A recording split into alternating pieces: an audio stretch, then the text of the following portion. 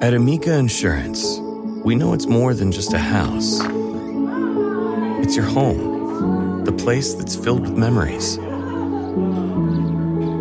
The early days of figuring it out, to the later years of still figuring it out. For the place you've put down roots, trust Amica Home Insurance. Amica, empathy is our best policy. Reporter's Notebook. I'm Linda Kenyon.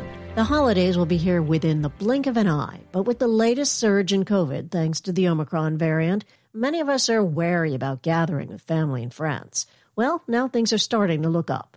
The FDA has granted emergency use authorization to 2 treatments for COVID made by Pfizer and Merck. But despite this welcome news, the FDA also offers this.